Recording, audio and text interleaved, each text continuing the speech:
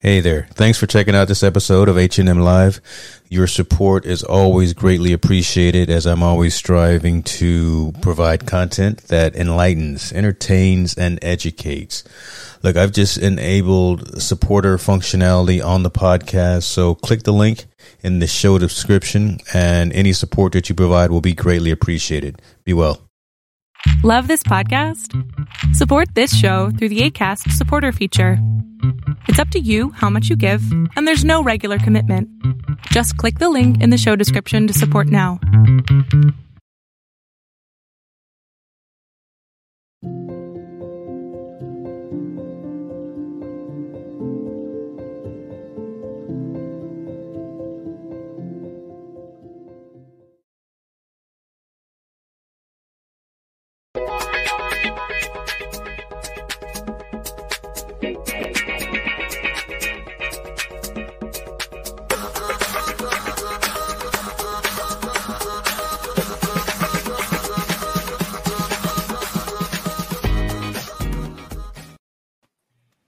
Ladies and gentlemen, welcome to another edition of the Technology Forum. We spend our days positioning, delivering enterprise technical solutions, so we figured better to talk to you and share our thoughts and recommendations about those topics. I've got the whole cast today. Clayton, welcome to the show, sir. We missed it last time. Thank you, James. Well, hopefully I can make up for it today. You've got all the action items. Right. So everything that's on the agenda today, sir, you're going to have to give your in-depth analysis, maybe even do a whiteboard, right? Do something like that if you've forgotten how to do that, right? I'd have to find my markers. Doing good. How are you? Doing well. So busy day today, right? In the world of consumer technology, it's definitely a busy day. I know we typically focus on enterprise technology, but I think we'd be remiss if we didn't at the end of the hour talk a little bit about what happened with Amazon and what happened with Apple and Target. Those three big giants actually have their deal days and had their events today, launching products and launching services. But I wanted to spend a little bit of time talking to you guys about your recommendations, your thoughts around some technologies that you use at home. One being home automation, right? What are you using for security, HVAC, lighting, things of that nature? I know I've got a conglomeration of products that I use, and I've got it working somewhat effectively for me. But I would love to hear what you guys are also using, and if you're doing something like that. Mr. Yarns, let's start with you. Okay, we're going to throw you right out there first and foremost. All right, since we're talking about home security, you have passed my home address to everybody, right? So I don't have to worry about that. All right, good. Yeah, so I've got a smattering of different things that have evolved over the years, and I'll talk a little bit about history of how I got to where I am today. So I bought into the Iris platform many years ago, which was backed by Lowe's, and I thought, hey, with the company like Lowe's behind it, it's going to be around for a while because this would have been probably back around 2012, 2013, somewhere around that time frame. So very early into the home automation, smart home stuff. And I built out an entire system with that from HVAC to home security to cameras. And then Lowe's killed it. And so I was like, well, so much for that logic that it's going to be around for a while. But Lowe's did a really great thing where they bought everything back at retail price. So I got a check for like $1,400 when they discontinued the service. So that was when I had to go and restart from scratch, right? And that's when I decided that I think the Google system or Amazon were probably my top two choices that I considered for home automation. And I ultimately decided to go the Google route. And even though it was more expensive, and I don't know if I have a good reason for going Google, but I did, and I've got a whole smattering of Google now. So I've got the Home Hub that controls my home security, right, from the door and window sensors, the fire alarms, carbon monoxide detectors, the front door lock, and HVAC controls, right? So that's primarily what I've got going on there, and also a small suite of Nest cameras as well. So I think I own one of every single Nest product that they offer, except the indoor cameras now. So and I love them. The biggest downside to them is they are expensive to buy into. But everything I've bought has been like physically solid. It's a good quality built product. The app works, the service works. I've had very few issues with it. The other thing that I like is I have the Google Home hubs around, so I can do all the voice controls to arm my alarm or make sure the front door is locked, things like that.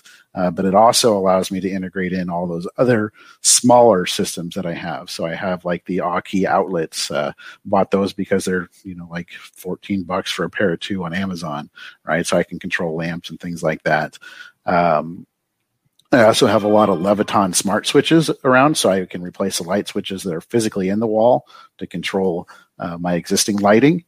And then I also have the Logitech Harmony Hub. So I was talking to Dave about this before, that I can go down, I really did this for my kids, right? So they can go down into the home theater setup and they can just say, play Xbox One. And it powers on the projector. It sets the input for them. It turns on the Xbox. They're ready to go. They don't have to remember anything.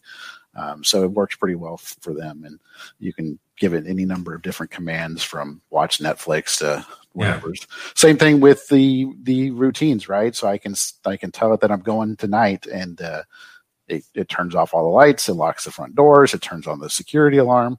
All that fun stuff. It makes sure that the garage door is closed, because I don't need to be woken up by the police again at 2:00 in the morning because my garage door is open. Oh, so but that's nice that they do that. Yeah, just catch that again. You can't just slide over that, right? There's a story there. Well, yeah, it was just, you always wonder what the heck's going on when you look at your Nest doorbell camera and you're like, "There's a cop on my porch at 2:00 in the morning." Luckily, yeah, it was just the garage door, but that's when I was like, well, I need to set up a rule that says, if it's past, 1:00 in the morning and the door's still open, I'm probably not using it. So go ahead and close it.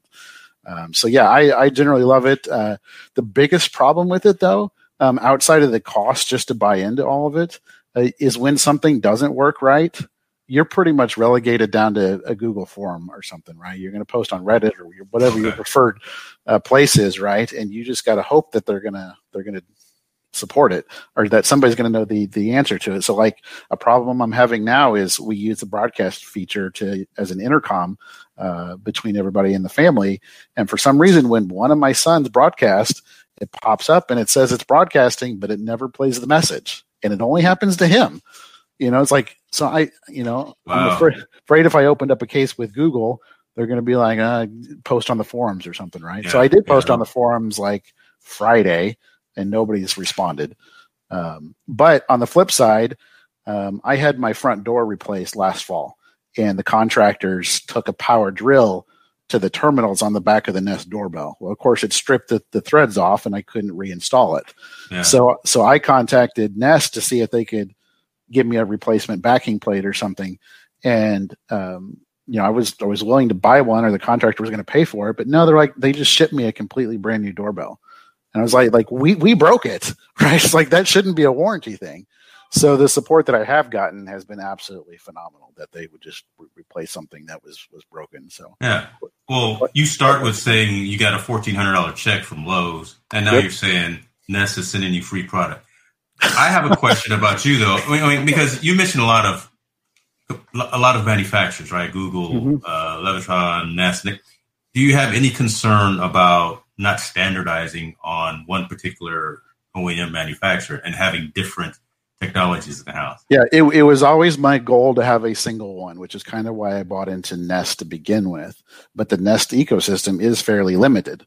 So the products that I have that are outside of that are only things that weren't supported in the Nest family. But that's the good thing about the Google Home app, that actually allows me to pull all this in together, and I can control it all in a single app as if it was a single family of products. So that's it's called Works with Google, I think is the name of the program, and that's how you can go in there and check to make sure that these off the wall manufacturers like Aki actually work and integrate in with Google Home. Okay. Awesome. Dave, what about you, sir? Now, I probably should have saved you for last, because you've got an elaborate system from what the rumor mill is saying. But I would love to hear how how the Lombardi estates are. I'm sorry, I should stop calling it that. But go ahead. It makes my wife feel great. So keep saying that. Just means I got to work a lot more. Pretty much. So the intention that I went through it was my first priority was I wanted to make life simple. That's the whole reason for automation is simplify life. I don't want to touch things anymore. I don't want to, hit a light switch. I don't have to worry about the kids leaving lights on, that sort of stuff. So that was kind of my approach is let's look at that. How can I make life simpler? And I actually ran into, I wanted to have everything in a single ecosystem, but there's so many limitations that you run into. There's no perfect ecosystem that has everything. So I thought, okay, why don't I see what's the best, security cameras for me? What's the best smart home locks? What's the best lighting? And I started going down that route, and I realized there isn't one ecosystem for it or one vendor. So from there, I just started going, okay, I'll get the best of what works for me for each of those, and I'll try to piecemeal them together and hopefully, at the end of the day, have a good result. And so my journey was going with, everything from, smart lighting, very similar to Clayton. I went with Lutron for the in-wall lighting. So if I already have lighting set up or ceiling fans, that sort of stuff, I just put Lutron controllers into there and it goes to a hub. So then I can set up all my scheduling. And the way I do it is, I schedule everything from whether it's for some things, I set it for a time of day. Like as an example, every night at 8:00, my lighting underneath my cabinets in my kitchen go on. But there's other lighting that's all based on, 10 minutes after dusk or, whatever. So it, evolves with that time. So I did that and then went with some LED lighting that I really like. I really prefer the LifeX. So that was kind of another example is you look at a lot of stuff that's out in the market. There was really good, things out there. You've got Philips Hue. There's other things that were out there that were definitely more mature, but LifeX had higher lumens, so I could get a lot more light output. It just seemed to work a little bit better, so I went with that route. So just kind of a rundown. I've got, a lot of different things from lighting. So I've got LifeX LED lighting all throughout the house. I've got the Lutron for in-wall controllers as well as connecting to lamps. So it'll connect to a little lamp controller. So that's kind of set up for lighting. I've got smart home locks. I've got MyQ for the garage doors. I've got smart home locks all throughout. I've got, HVAC Ecobee. So I've got that. So that's a good example of, obviously Nest is, definitely considered one of the top things. But what I didn't like was the fact that it adjusts everything. I want to be able to control it exactly like how I wanted to control it and have a bunch of different schedules. Yeah. Only Ecobee could. I've got some stories about that I thought something was wrong with my HVAC because of the way it was behaving. So I control it completely by myself. I don't. Plus, it's built with the logic that you leave, right? And in this COVID world, nobody's leaving.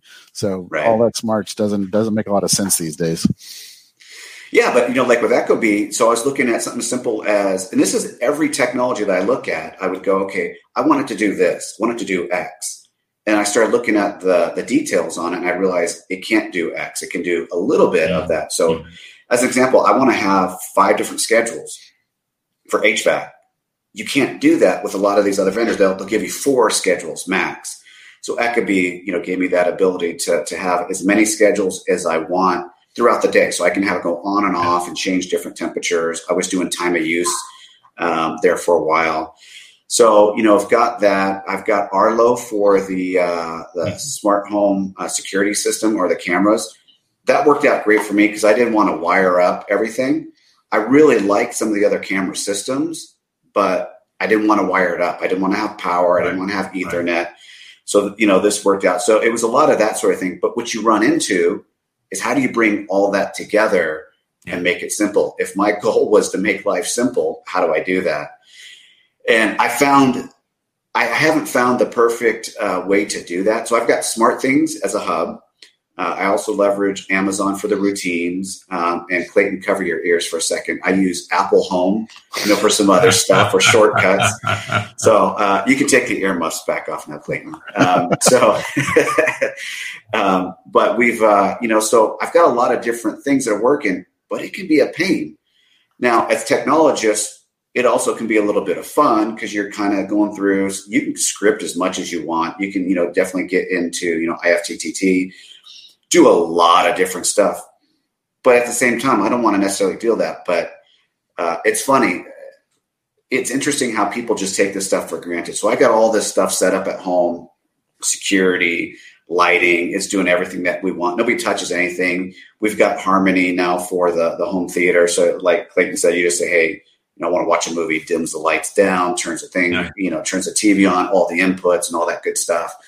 And I showed my wife and my kids, I was excited. I'm like, hey, check this out. This is like, next level stuff, right? And this is like stuff you see on movies.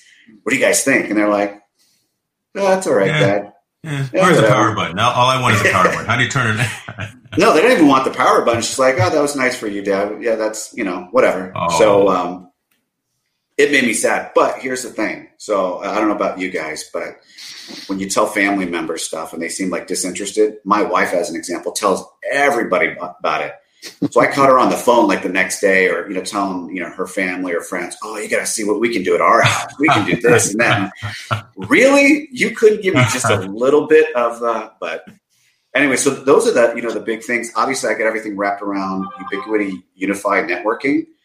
But yeah, for me, it's worked out because I can have every single device do what I want it to do, but I am looking for that simplicity. And if you think about it, when we talk about even enterprise technology, it's user experience. I have yet to find any company that has nailed that you can do everything from automation routines all in a single place and platform. But we're getting there. It's getting better. Yeah. Now, but see, you talk about the Ubiquiti piece, right? And I think the majority of folks don't have it to that level to where they have separate networks running for the home. Maybe they do, all right? But talk a little bit about that because you've got like a management console or an environment that you can log on and see throughput and utilization as well, right? Yeah, absolutely. So some of these home automation devices, so I have Sonos as well all throughout the house for audio, and it has its own network if you wanted to do it that takes it off of your standard networking. So I highly recommend if you have an opportunity to have devices that have their own networking that you do that. But yeah, so for the Ubiquiti Unify setup is everything I can see, everything I need. I can do quality of service. So for those that aren't familiar with that, that's the ability to, take what your kids are doing or home automation. You don't have it take over too much of your networking bandwidth. So, especially now with everybody at home due to COVID, you're stuck sometimes, and we're exceeding that. So you can. I don't have that issue with Google Fiber. I'm just yeah. With your. See, there's those statements that will get you removed from the video streaming. that doubting Thomas, but that's okay. We can talk about the 2 gigabit plan when I become a beta tester for that. So I will gladly talk about that. So there you go. Yeah. I tell you what, before we go to Yvonne, I've got a question for you, Clayton and Dave. Talked about cameras in the house or cameras at the house. Do you have cameras inside as well, or is it just outside in the perimeter? So I have Nest cameras for the outdoor ones. So I have 2, the Nest Pro IQ cameras, and then I have the Nest doorbell camera. Which I was very reluctant to get the Nest doorbell camera because we already, at the time, I had 4 outdoor cameras connected to a network video recorder, and I was like, I don't need anything more than that. But the intelligence that's built into the Nest doorbell camera that allows you to do like facial recognition, it will tell you when a package was dropped off or if a package was picked up, and being able to quickly identify those sections on your timeline, right, and play them back was pretty awesome. So that's once we finally got that, I'm like, okay, I'm kind of sold. And I tore out the old system and I sold it on Facebook Marketplace about 6 months ago. Done. Yeah, I think where you're going out, James, is so I personally don't have cameras inside the house running all the time. Yeah. It is a little bit of a security thing for me. I think we were all talking earlier, whether you got devices listening in to you, we know that sometimes it's accidentally turned on or whatever. So as a rule, I try not to have that. But I do have some Wise cameras. They're cheap and inexpensive. So there's occasionally that we'll use it. I've got a grandson now. It's about to turn 1 this weekend. So we use that when he's around, just to be careful and make sure we're monitoring him. And maybe for another time we'll talk about this, but I have a travel router that I take with Wise, obviously not with COVID, but we all travel throughout, our careers, and right. I would set it up in the hotel, and I can't tell you how many times I caught hotel staff going into the room and doing stuff they weren't supposed to. So I'd have a little conversation 2 minutes after. Yeah, I'm that guy. Nice. Busted. Yeah, that's a whole other topic. That's a great discussion. And so what you said about your grandson is timely and relevant. I'm not sure if you heard the story this past week of Joe Montana's grandson was at their house. Joe Montana and his wife were upstairs. Someone in the neighborhood came into their house, tried to abduct their grandson. His wife heard all of the noise, and there was a scuffle and all, and the lady was eventually arrested. But again, those kinds of things, that's where they make sense. Again, I don't have cameras inside the house just for.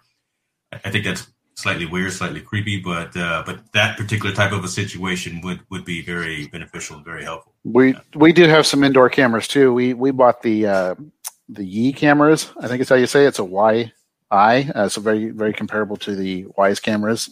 But okay. the main reason we bought them was because we have 2 kids and we needed a third party that could be neutral and tell us what really happened. And so who broke this? Yeah, exactly. But then my neighbor actually ended up borrowing one of them because one of their 17 cats was peeing in the house. So that was their other use case. They wanted to figure out which cat was peeing in their house. So they set up that camera. And yeah, so there you go. There's a couple of use cases for you. Now, we need to hear from Yvonne, but I will say with my cameras, my kids didn't know I didn't have cameras in the house. So when they were younger, something would happen. And I go, hey, listen, do I need to check the tape? Oh, no. This is what happened. Little they know there were no cameras there. Hopefully they're not watching. That's up. Well, we're streaming on Twitch too, so you never know. That's where the youngsters are watching. Right. Yvonne, talk to us, sir. What's going on in your abode? Yeah, before I jump into my setup, I'm going to ask Dave to send me the link to that camera because I think it's very, very useful, especially when my close friend last year, he told me that he was basically mugged in Portugal. So somebody got into the house where he and the other family was staying, and apparently they were gassed. They were gassed and they were asleep. And my friend, he is a professional wrestler. So you don't go there and rob someone that you don't know unless you're sure that he won't wake up, right? And the guy who he was staying with, he is also in some kind of private security. So you don't want to mess around with those guys. So you need to absolutely be sure that these guys are asleep. So apparently someone gassed them, and someone went inside. They had a camera outside, so they saw the guy. He spent about 30 minutes, and he actually went to the kids' room as well. So he searched the kids' room, and the only way they realized that the wallets were stuck in front of the door. So they woke up and they just saw a stack of wallets. So apparently they went through the wallets. They didn't find anything. But that was if you guys are watching, if anyone of you are watching Top Gear, Richard Hammond, one of the British hosts, was mugged the same way, I believe, in Italy. So apparently there is some kind of gas, and doctors say there's a very thin margin between life and death in these cases. So in these cases, I think that camera would definitely help. So I want to have one of those. Yeah. You need 2 of those, buddy. We can't have you getting gas. No. Wow, that's crazy. Yep.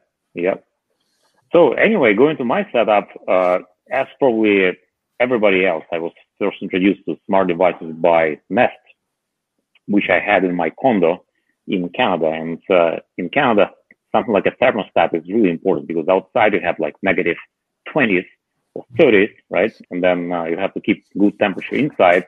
Or if you want to spend money, you have to have geofencing that would warm up the house when you're getting home from work, stuff like that. So I bought Nest and realized that Nest doesn't have geofencing, right? And it didn't have many other features that I wanted because I'm in the Apple camp and it didn't support Siri at that time. I'm sure it does support it now, but before it didn't. So I was like, okay, so I just invested into one piece of technology and I can't even use it the way I want.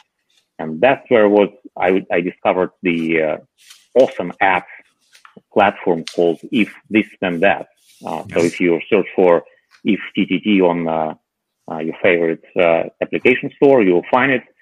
And if you don't know, it's acting like a glue between different devices, or even things like Twitter or email. So you can send email basically to If This and That, and it will invoke some kind of action on your smart devices, right? So, and since that, I never tried to standardize, because I knew if this platform supports If This and That, I can buy it, and I can select my vendor, and I can select every like commodity, or like Dave said, Wise camera. I also have Wise cameras, right?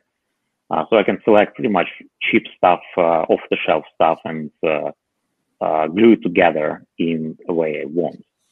So speaking of my setup, currently I have smart lights, and I like devices that do not require a hub. So I bought a smart bulbs that are made by Wiz, a company called WIZ, Wiz, and they were actually bought by Philips. So Philips Hue was originally Philips brand, but this Wiz vendor, they were just bought by Philips, and they still have this line.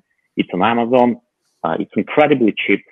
It works with iPhone. I'm not sure if it works with this and that, but that's enough for me. My use case was just to change color temperature through the day, because apparently you can actually Google this study. So it really screws up your hormones if the temperature is not right. And in many cases, so they are just now discovering that for women actually it can lead to like breast cancer. So so it's really important. And my use case for that was automatically change the temperature. I didn't care about turn the lights on and off automatically, but I cared about how your natural rhythm would benefit from automatically changing the color temperature. And this Wiz bulbs, they actually do it so by themselves. And you can change those rhythms. So I highly recommend checking out the smart bulbs, because it can be very beneficial for your health. So there is that. I also have a smart lock, which is probably like 7 years old. It never works as I want. I need to change it. So I have that. I have Wise cameras that are incredibly cheap, like $20. I bought it for babysitting, basically when I'm on another floor. And they actually now have person detection, and they're working on the same things as Google does, like parcel delivery, for example. And they have a case that you can screw them outside the house, and basically the all-weather case as well. It's like $20 to $30. I believe $30 version has it turns around and it zooms in.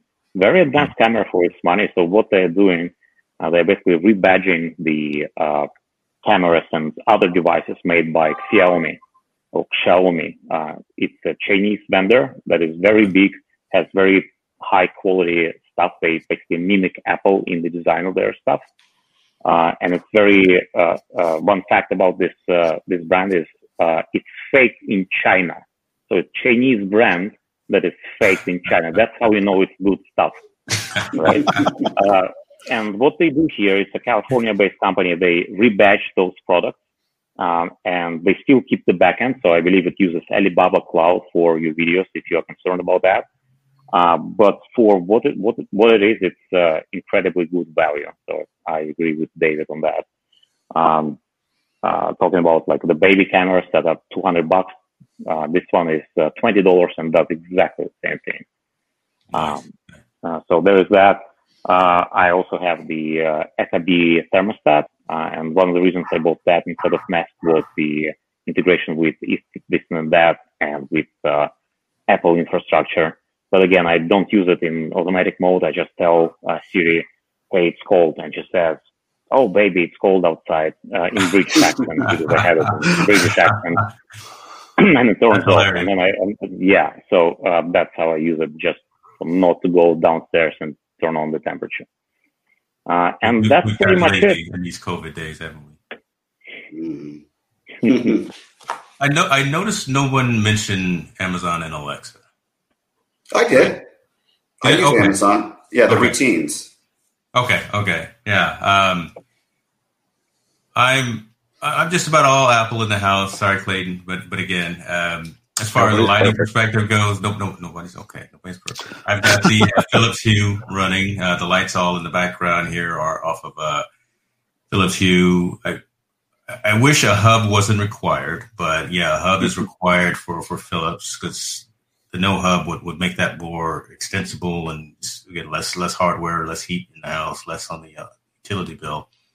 But I've got a lot of Ring stuff, right? So I've got Ring lights outside. I've got the Ring doorbell in front and the sun-driven Ring in the backyard, watching everything there. So it's got a solar panel on it, right? So I don't have to charge it up or anything. So I've got the Ring light back there charging all the Ring camera charging all of that.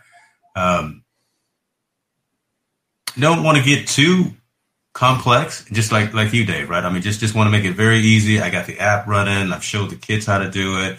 If you want to turn the TV on, want to turn the lights on and things like that, just log into the app or tell Siri to do something. But it's almost gotten to the point where it's no longer just a want, right? I mean, I think it's begun to the point where you actually need to have something like this in your residence to, again, like watch your home.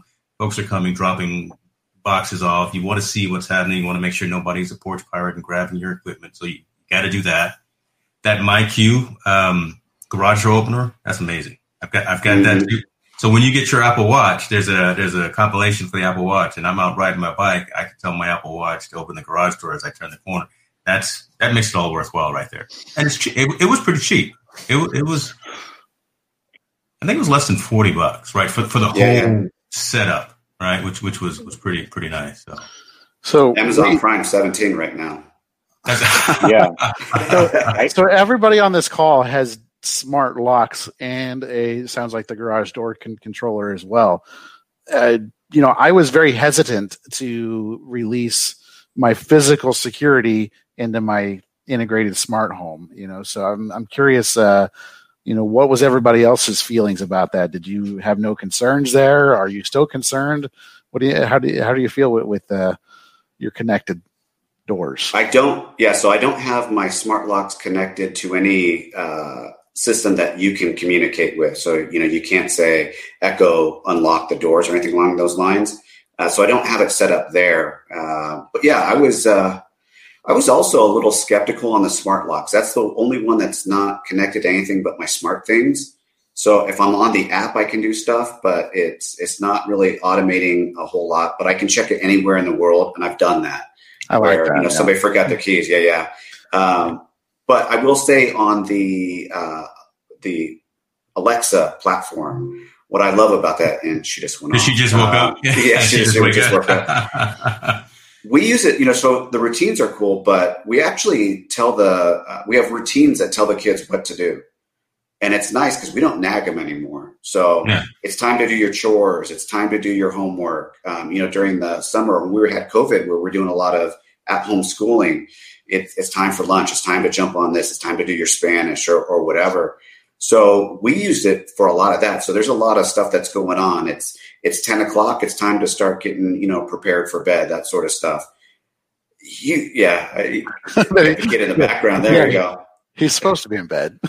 Yeah. He's been there for a while, just so you know, if you didn't already realize that. But that's been awesome. And, we're still very, interactive from a parenting standpoint, but just to have those sort of things is something that's really nice. And then sometimes they're not thinking about it. We were all that age too, where you're just busy playing video games, whatever. So then for that thing to pop up and say, attention, or whatever, hey, have a great night, or, those sort of things has been pretty cool. I actually literally turn off the entire network on school nights for the kids. Well, I don't do it for my daughter anymore. Okay, she's a college student, so she gets a little more leeway. But the young guy, 11 o'clock, he has no access to anything except maybe to stream some music so he can go to sleep. Yeah. Yeah, we do the same. I was going to say there's smarter ways of doing that now. We use Google Family Link that allows us to, set time limits. We can set time limits on specific apps and all that kind of good stuff. So it's pretty nice to have a full control of that and not have to turn off the Wi-Fi to get it done. Yeah. Here's the thing, though. Okay. So you mentioned something a little bit earlier that we didn't catch up on. The bad problem about smart home and everything that we're trying to do is think of how often it changes. So if there's a firmware update, that scares the heck out of me. I've heard of people where their Echobees have no longer working. So you've lost access to HVAC, or they do a firmware update and you're not getting the same access that you used to. We used, it was Disney Circle to do the same thing.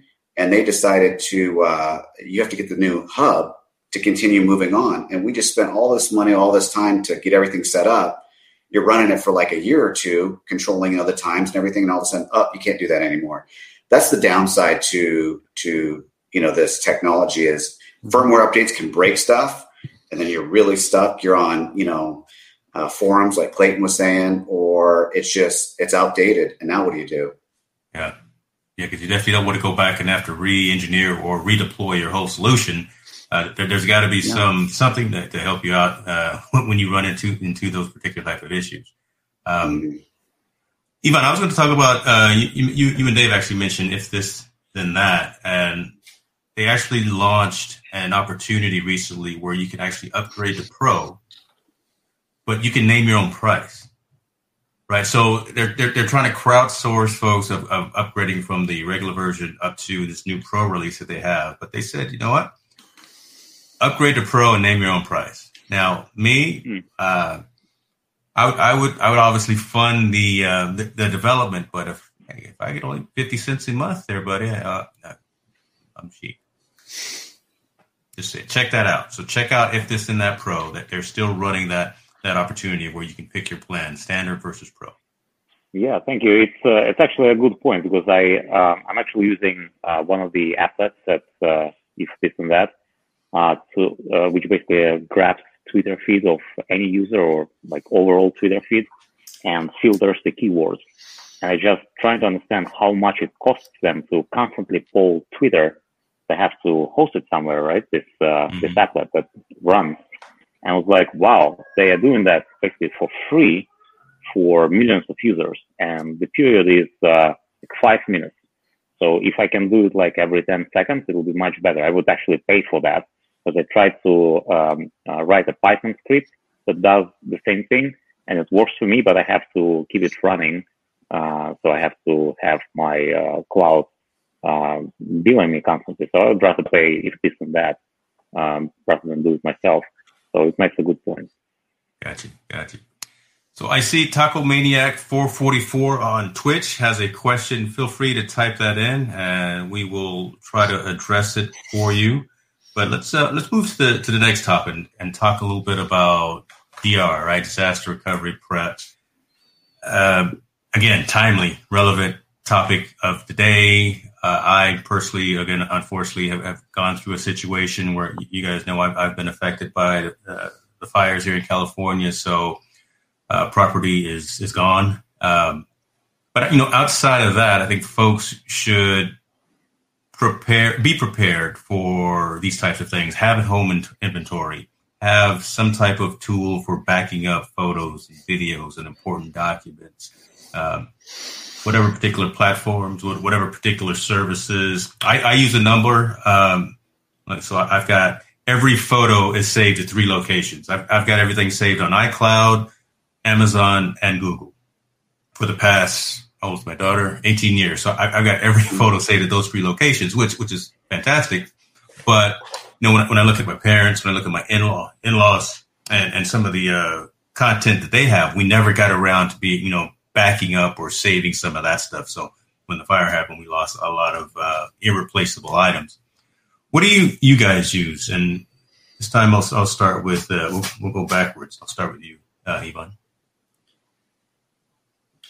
Yeah, sure. So just like you, I'm using iCloud because I standardized my home IT on Apple. So I use obviously iCloud, and I also have a secondary destination, which is Google Photos. I don't use Amazon. I think it's too much. 3 destinations. All the algorithms, they know a lot about us already, so I'm not giving that to Amazon. But what I also use Apple Time Capsule, which unfortunately they don't make anymore. Yeah. But you can get it on eBay while they're still out there. And actually, if you use Apple, I highly recommend you get it. And I understand it's an old technology, right? So my time capsule is only like 2 terabytes, and it uses Wi-Fi 802.11 AC, which is already old, right? So there are newer standards, but still, it's pretty mighty. It has 3 antennas inside, so it can basically, I wouldn't say triangulate you, but it can form a beam towards your device. So if you want to stream your entire screen to your Apple TV, it works in 1080p. I don't think it works in 4K, but it works in 1080p. And that's enough for me. It's a 7-year-old product. I bought it way back, and it still works flawlessly. And it actually saved me many, many times. And I get that there is iCloud, and Apple has to sell their cloud capacity. But still, if you have Apple ecosystem at home, and if you can find that time capsule device either on eBay or somewhere else, I would say get it because it's important to have at least one copy of data locally, right? So if your primary data goes down, you can recover from the cloud, but who knows, right? Now you have your time capsule, you can just grab it with you. And it's much better than having a hard drive, I'm telling you that, because it's completely transparent, right? So, for example, what happens if I take a picture of on my iPhone, I get home, it synchronizes with my MacBook Pro, and then it goes to the cloud, it goes to iCloud, it goes to Google Cloud, but it also automatically goes to the time capsule. So that, I think, is would be my ideal setup. And I'm not sure what Apple is trying to do here by discontinuing the product. And I get they have to sell cloud, but I think it's important to have a local copy of data. So if you guys know what's the strategy for those who have Apple, let me know. Yeah. Now, you mentioned time capsule, and every time you say that, I'm thinking of time machine. But you said you don't have a physical hard drive, because I always had those old boxy Western Digital drives, right, sitting on USB drives, sitting on my desk. You're talking something slightly different. So time capsule is the name of the device, right? So this device combines, basically it combines the target for time machine and the wireless access point and the router all in one. Okay. So it's managed by native tools within iPhone. There's an app called Airport Utility, I believe. And then there's the same built-in tool in Mac. So that's how you manage this device. But what you can do, you can use it as a target for time machine in Apple, which I believe is now also discontinued, if I'm not mistaken.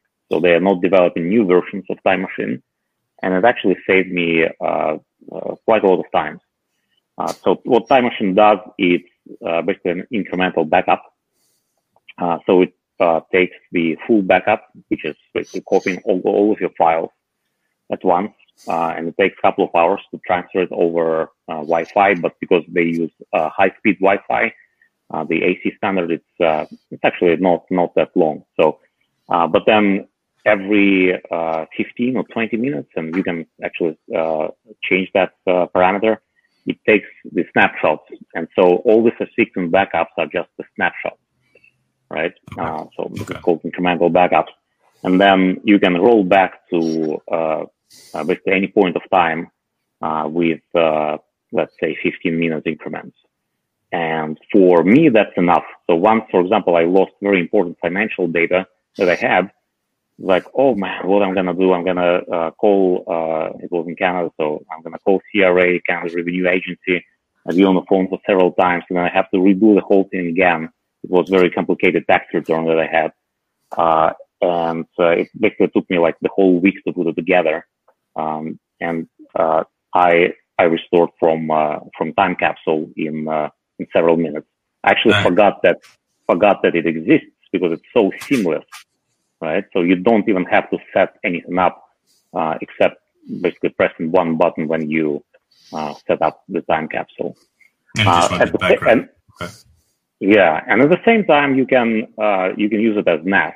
So, for example, if I have a movie file, for example, I can just put it there, and then from Apple TV I can use Video LAN player VLC, and just open that file directly from the NAS device, directly from the Time Capsule. And I tried many setups. So before buying Time Capsule, I got the very interesting router. I believe I installed. So I bought the router. It was called Nighthawk. I forgot what manufacturer it was. Netgear, wasn't it? Netgear. Yeah. I think that was it.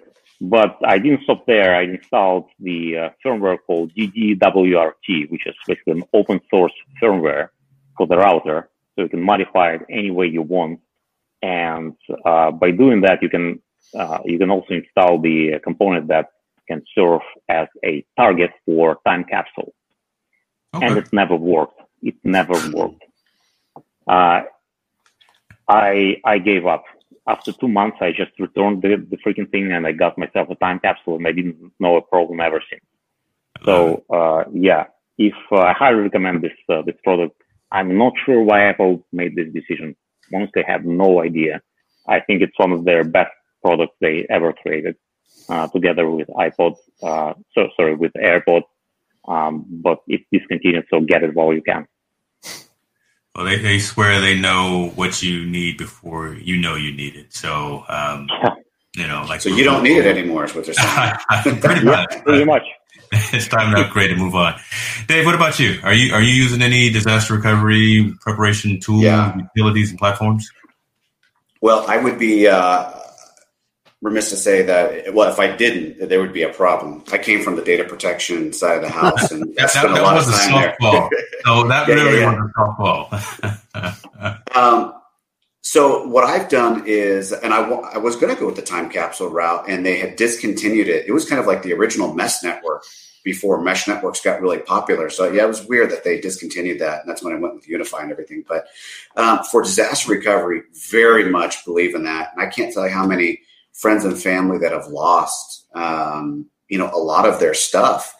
So the approach that we've taken is everything is stored on a NAS. So we have a QNAP NAS, network attached storage device, that we have in the house. So we've got that. It's set up with RAID and mirror.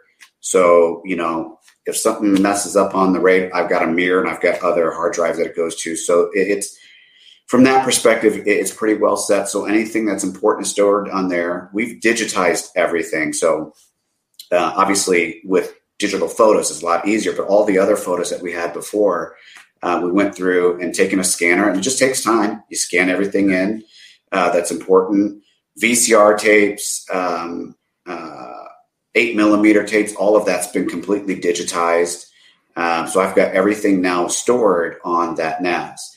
And anything that's on a computer, I'm still backing up, even though we use the NAS for everything that's important, but I use external hard drives that connect to it. I use Time Machine for my Mac stuff. We obviously have some PCs around, so I use native tools for that. Depending on what it is, sometimes I use like SyncToy. I used to use that, which was like an rsync type of tool for Windows, whatever, rsync it up to the NAS. But so everything's stored on there, RAID, mirrored, and we're set. Now, here's the problem. What if something happens, kind of like your situation where, something happens to the house? So that's the next part that I'm going to be moving to. And I did a lot of research on the different cloud vendors, and I think I'm probably going to go with Dropbox. I do like a lot of the other tools that are out there, whether it's Google or Amazon, or you have, iCloud, Microsoft, all these different things. But for the money, I think it's like $10 a month for 2 terabytes. I think that's enough for me to move stuff up there. And I like Dropbox because You're not tied to an ecosystem or anything along those lines. You can access it from any device. So I'll probably do that as a kind of my tertiary backup, just to make sure that if anything were to ever happen, it's all set. So yeah, you got it pulled up right there. So for me, I think that's probably the best of everything. So I've got the house covered. If a device goes down, no issues. If my NAS goes down, I've got things mirrored, so I'm set there. I can recover. But now the next thing is just getting stuff moved up out of the house just in case, because you never know. Yeah, that's true. That is something that is very true. You brought up a question or statement about photos. And have you heard of the Google Photo Scan app? I have. So here's my concern is when you're doing any sort of scanning, I want it to be the best quality that it can be, so that if I need to do prints or those sort of things, I can definitely, spin it out from there and have high quality. So when I do I have an Epson scanner. When I've done scans, these are big files, for a picture. So it's great though. It's a great product for people who don't care about that necessarily, just want to have a backup of their photos. It's awesome. So highly recommend that. Good stuff. Rhonda Scott says she's a fan of Dropbox as well. Gotta love that. Clayton, what about you, sir? I know you've got something there in the Fortress. I don't have anything that's important enough to back up. Yes, you do. So I share a little bit in common with all you guys there. So but I'm going to start off with some of the physical.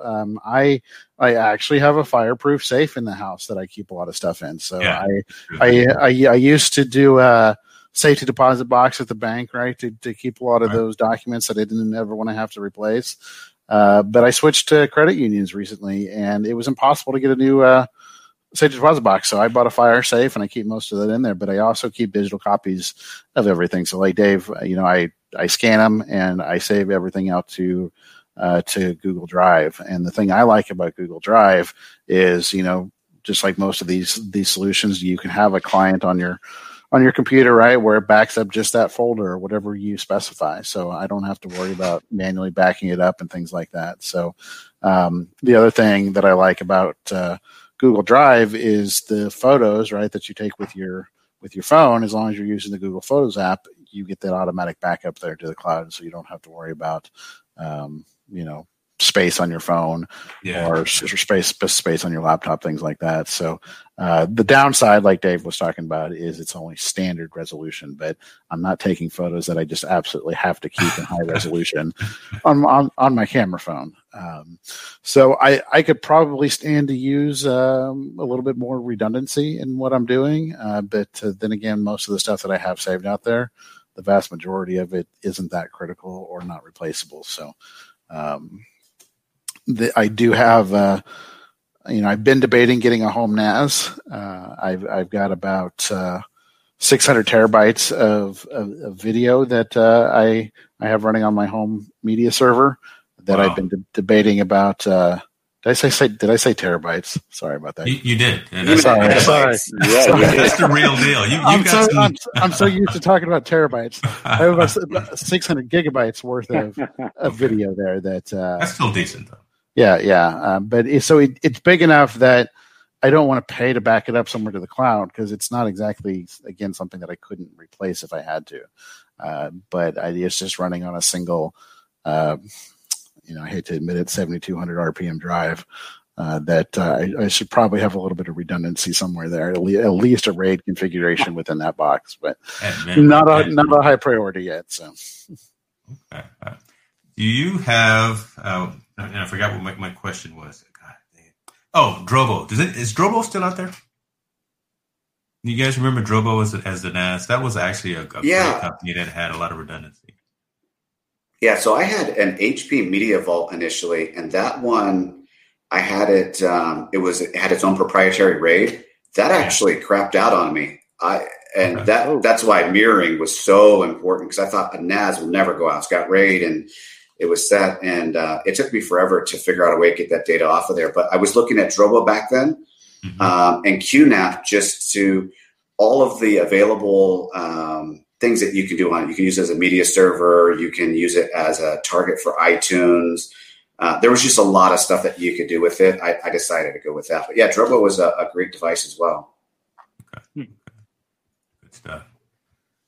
Well, we'd be remiss again for this final topic if we didn't talk about it. Today, as we kind of started out, it was a busy day on the consumer electronics side. Amazon Prime Day started, which is weird because it's 2 days. It's today and tomorrow. Along with that, Mr. Tim Cook gets on stage and releases or announces some brand new mobile technology, which, we'll talk about that too. But the one thing that I feel that I see that is interesting is yet those two big giants doing something, launching sales, saying, come shop with me. And you got Target sneaking in too. And they're doing their deal days 2020, as they call it. So everyone's trying to get in because we're locked in our houses. You can't go anywhere. It's a completely different. If the mall is open in your area, half of the people can go in, or whatever the case may be. So order it online, get it shipped to you. Walmart may be doing something as well. And I mean, such a large retailer. Did anyone pick up something and put it in their cart today from Amazon Prime Day? I'll just throw it out there. I don't know if it's because it's 2020 and it's just 2020. I was just really underwhelmed with everything that came out. And maybe we shouldn't be like that, or we're spoiled. I don't know. It seems like I think this year we needed it to be big. We needed something like just next level change just to bring our spirits up. And I didn't see it. Of course, I'm getting the Apple Watch 6. I've been trying to get it locally. You know that, James, but I'm just going to do it. And that's not part of the Apple event, but that was a recently announced thing. I will end up getting the iPhone 12, just because, it is what it is. But which one? Because there were 4 that were allowed. So which one are you particularly looking at? Yeah, Clayton, you can put your headphones or your earmuffs back on for all this. It's going to be boring. Yeah, and don't look at the screen because I'm sharing screens. Don't even just tune out. So I will say this: the Max is awesome. The screen size is great. The Pro's got some great features, but for what I need it for, I'm just going to get the 12, just the basic 6.1. Kind of that lower end one. It's got everything I need. I don't need a telephoto lens. It's got the wide and ultra wide, and it's going to do more than I need. So, I'll probably go with that one. I don't need the mini. So that's probably the one I'm going to go with. But I was just really underwhelmed with their announcements today. It just wasn't great. It's we're going to do this, and we've got the new HomePod Mini. Awesome. Yeah. I guess. Well, because I've got Sonos all throughout the house as well. And nothing compares to Sonos. I mean, that's really the, at the top of the mountaintop. Apple should have bought Sonos back in the day. And I mean, that really is the home audio, home theater setup with its own network and just incredible sound. But HomePod Mini, you can buy 2, make it stereo, but it wasn't. The price is decent for Apple. The price is decent at only $99, right? Because you wouldn't expect something under three digits to be coming out of an Apple, but $99 was not bad at all. But I feel the same way. It wasn't too compelling. I will be pre-ordering the 12 Pro when that happens on the 16th, and then hopefully going to try to pick it up. Now, what about the 12 Pro? Just because you can say you have the 12 Pro, is there actually some reason? Well, I like the size as well, and I take advantage of that telephoto lens. Okay. I mean, when the world opens up and we can do some more traveling, I think I will find a use for that. LiDAR scanner is okay, is great. I don't see myself using that really that much, but I just think that 6.1 inch diagonal and the fact that it has all of those cameras, that's what's compelling to me. What do you have now, James? I've got the 11 Pro. I don't have the Max because the Max is just ridiculous. It's too big, right? You can't fit it in your pocket. I go to the gym and it's just bad. So 6.1 is perfect size. I actually think the Mini at 5.4, that small candy bar size is too small. Maybe it's just because my eyes are getting bad as I age a little bit. So I need just a little bit bigger of a screen. But right size on the 12 Pro and right functionality. Yeah, I also have 11 Pro, and I actually can't see myself using any of the features that were announced today to the point to justify the upgrade, right? It's so nice, but I also have telephoto lens. The new release is better, right? Better features, and for the wide angle, you can use all the advanced features and this computational photography, which they improved. But I'm not sure if it's worth if it is worth extra $400, I believe now, if I sell my current one. So so people have been saying that the average upgrade cycle now is not 2 but 3 or more years. Really? So probably I'm gonna go. That's true. So the average upgrade cycle, which is actually a major problem for Apple as a company, has now significantly increased. Right, 5G could be that feature that moves phones, right? But now everyone is locked in homes. I'm not sure if you're going to use 5G, and many people don't understand that 5G came in different flavors, right? You have your regular 5G and the actual 5G that uses the millimeter wave. You know, the ones that causes COVID-19. I'm talking about that. The one where everyone was burning the towers, the exactly. cell towers. Exactly. So that frequency range would not be available for a long time. And even now, if you look at the coverage map, it's only like few blocks. I know in Los Angeles, it's only a few blocks in downtown. I haven't been in downtown for maybe 8 months. So for me, buying this iPhone just to go to a couple of blocks in DTLA and testing this out, it's awesome. But I'm not so sure about that feature being a competitive differentiation that would just force people to upgrade. Not enough at the wrong time because again society has halted. But yeah, I mean, I agree with you, Dave. There's just not enough compelling reason. I'm actually more impressed. So this is for you, Clayton. I'm actually more impressed with what the Android ecosystem is delivering. Right? You've got Samsung's and you got the LG with the multiple screens and the. He just jumped up inside with a little excited. Look at the smile on his face. Look at this guy glowing, right? Oh my gosh, right?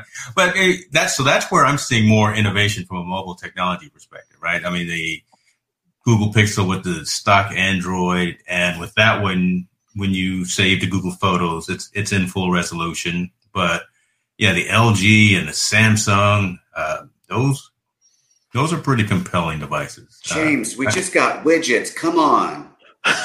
Man, look, I had this conversation last week, and the widgets. Oh my gosh, it's close. It's close. We're not there just yet. I have Google. I have Google everything else, but I actually have a Windows phone. I'm still running an old Windows 10. Wait a minute, what? Wow. No, you know what? That does not surprise me at all, Clayton. Actually, no, I'm joking. So I do like Android generally speaking, but it's not without its issues, right? In terms of Samsung's got their own little overlay that they put on Android, right? And then they release things like Bixby, which is their digital assistant, but I've already got the Google Assistant, so why do I need both? And it in some respects it introduces a lot of complexity that's not really needed. But then again, it's not Apple's way or the highway, and that's why I like Google over Apple generally, because you have more flexibility and control over what you want to do. But I have to give Apple props because of that route to market, that they want to control everything. You control that end user experience, and that's what most people want. You talk about all these different features and things. At the end of the day, people just want a phone that works the way they expect it to work, right? And I think Apple does a pretty good job of doing that, but it comes at a price premium and a flexibility premium. So I would actually go ahead, Dave. I was actually going to take this further and just saying that Apple. I think Apple actually diverted from the original direction, because they started with just one phone, one color, one screen size. You don't get any other choice, and I think that's what people want. People do not want choice. They want one product that just works, right? So you don't have to spend hours on the website trying to buy something, try to configure memory size or screen size or color. That's one phone for you. That's all you get. I'm seriously thinking that it's a mistake from their side. But sorry, go on. You'll hate me for that, but go on. No, I was going to say, Clayton will like this. I actually loved Android, but what I loved about it, I hated about it. There's so much that you can do. And being technical folks, I was tinkering with that thing. I was doing all sorts of customization. I was spending way too much time on the phone. And I said, I got to stop this. So that's why I actually went back to Apple's, because I said, I'm spending way too much time on this device that, I should be spending doing other stuff. Yeah, because all the manufacturers out there, they're trying to put their own software tweaks on it to make it compelling. And at the end of the day, it's kind of ridiculous because stock Android, in my opinion, does a pretty good job of all this. I don't need a different camera app and a different photo app and everything that's basically does the same thing, but is Samsung branded. It's kind of like infotainment systems in cars, right? They all spend a lot of time and money developing their own proprietary system, and then you go plug in your phone and you're not even using their system. You're using Android Auto or Apple CarPlay. So at some point they need to stop wasting their money and just support what the phones do and call it good for a day. That's my opinion. I mean, are you on the current version of Android? Because Apple folks, we tend to stay on the most current release, but that the Android ecosystem fluctuates. You've got, depending on the manufacturer. What do I use? So you personally, are you bleeding edge, leading edge? I take whatever Samsung's on, right? I don't really have much control over it. So, if you have a Google Pixel, you're usually getting that update, that's true.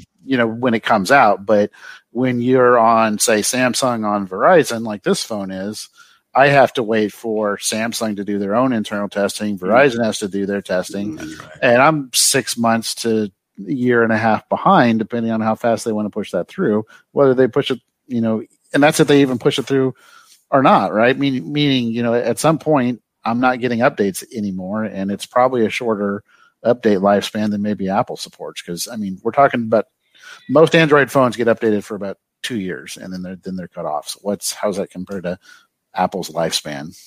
Yeah. How long do they support it? I don't know. Several years. Several years. Yeah. I actually, you guys may find this hard to believe, but I have an Apple iPhone 4 somewhere in my office. I just don't know where it is. Find it.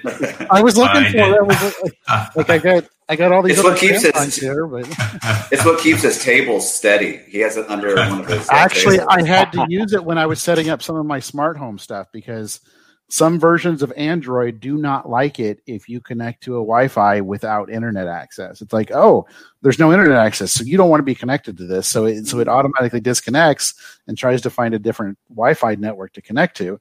So a lot of my systems, because they're not hub-based, they're Wi-Fi based, you connect directly to them to set them up. But then the phone, like I said, it craps out and says, oh, you don't want this, and disconnects. So you can't walk through the device setup. So when I open up a ticket with support, they're like, well, do you have an iPhone? it was like somewhere. No. and what was it? That old 14-pin connector or whatever, the big wide one. I was like, I got the phone. I don't know if I can find the charger for it. But I did eventually find it, and I did go through the setup, and it worked just fine.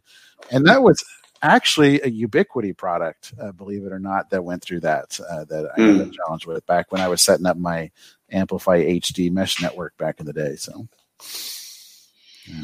I love that. So before I lose my Amazon Prime membership, I will say that there was some really good stuff on there, but it's stuff that for me, I already had everything. So if you want to buy if you're into Amazon ecosystem, the dots, everything's always super cheap, right? So if you want to do Rain, if you're doing anything that Amazon owns, it's a good opportunity. In some cases, it's actually cheaper than Black Friday.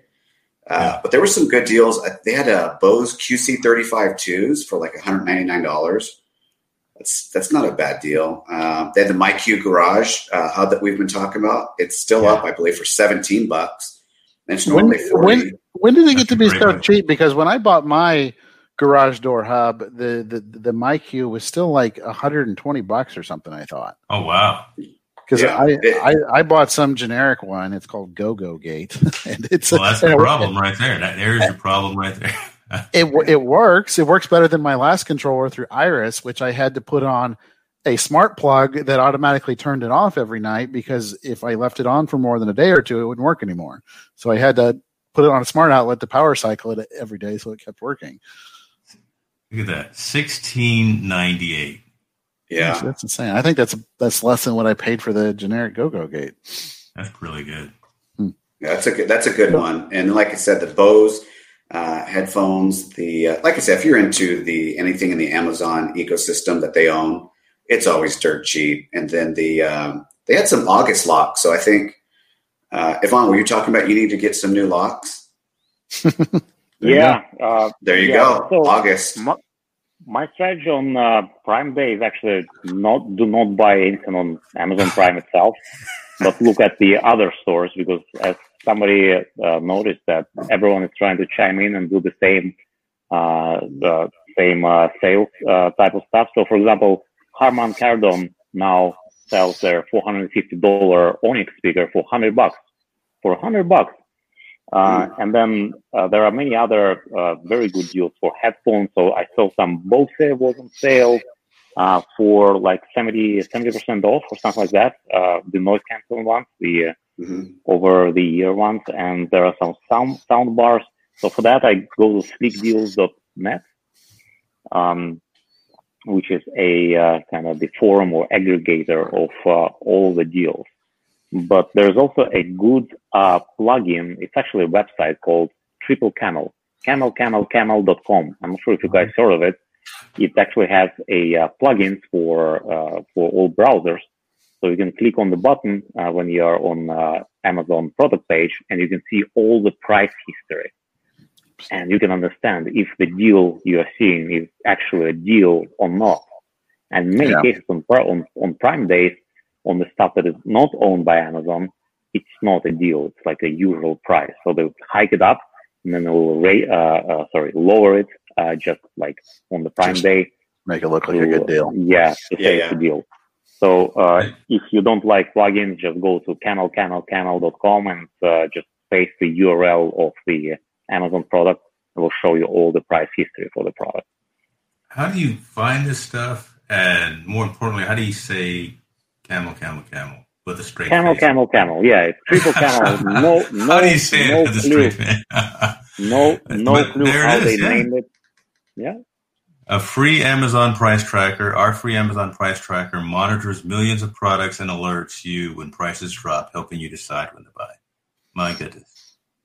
Yeah, and you can also set alerts, right? So if you want, for example, buy a Roomba, you can set an alert for $100, and maybe in 20 years you can buy a Roomba for $100. Awesome. Well, fellas, thank you very much. Tonight has been a good show, right? I think we covered a lot of great information, irregardless of just the sales. But Camel is something that I'm going to probably bookmark to see if it's real. But talking about home automation, talking about disaster recovery preparation, things that folks really need to probably take into consideration, and the range of offerings that are out there, right? Again, you don't have to be locked into one ecosystem, but there's some pretty quality products out there that can do what you need to do. If you're just trying to turn the lights off, if you're just trying to set some music, if you're trying to turn on the air conditioning, whatever the case may be, it's very simple. It's not very simple, but it's pretty straightforward now, right? It can be complex at times, but there's something out there for everyone. I'll go around the table. Start with you, Clayton. What you got, sir? You got anything in closing? No, I think I agree with you that there's a smart home product out there for whatever you're wanting to do, and there's probably 10, right? So I think understanding what you want to do with it, and then how you want to control it, are probably some of the two biggest things. And then you also got to worry about how you're going to connect it, right? Do you want to have all these different hubs? You want to go Wi-Fi, and also keep security in mind as well. Like I asked about the smart home locks, even though we have the garage door and our front door on smart locks, we still have that physical lock that, it's not connected. So Those are just a lot of things to consider when somebody's buying into that ecosystem. So, Ivan, what about you, sir? I would say don't try to over automate stuff and don't try to jump on the deals. All right. So today it was quite a busy day for me for work, and then I also tried to watch all this stuff and look at the deals, and like all at the same time. And I was a bit overwhelmed. So I actually was so tired by the end of the day. You took a nap? I took a nap. Actually, I'm going to be honest with you. I went to the beach and I took a nap on the beach. That's true. You are living that good life, everybody. I took a nap on the beach at just before our call.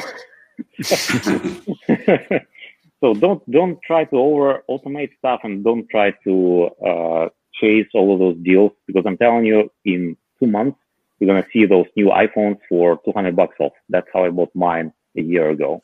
So don't try to jump on it on day zero like everybody else is trying to. That's a good point. I won't listen, but that's a good point. Dave, what about you, sir? I would say, for anybody that's interested in some of this stuff and, haven't made the jump, just start with something small. It is addicting. So once you start getting into it, you'll find that you want to do more and more.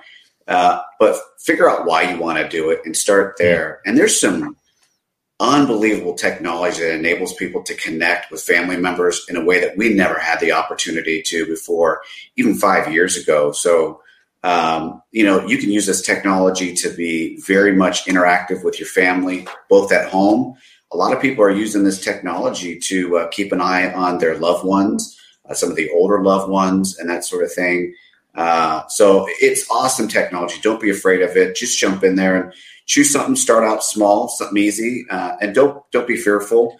You'll find you're going to find people that can help you out, that can definitely do that. So you don't need to go as in depth as we do it necessarily, but at least not at first, but just have fun with it. Just enjoy it.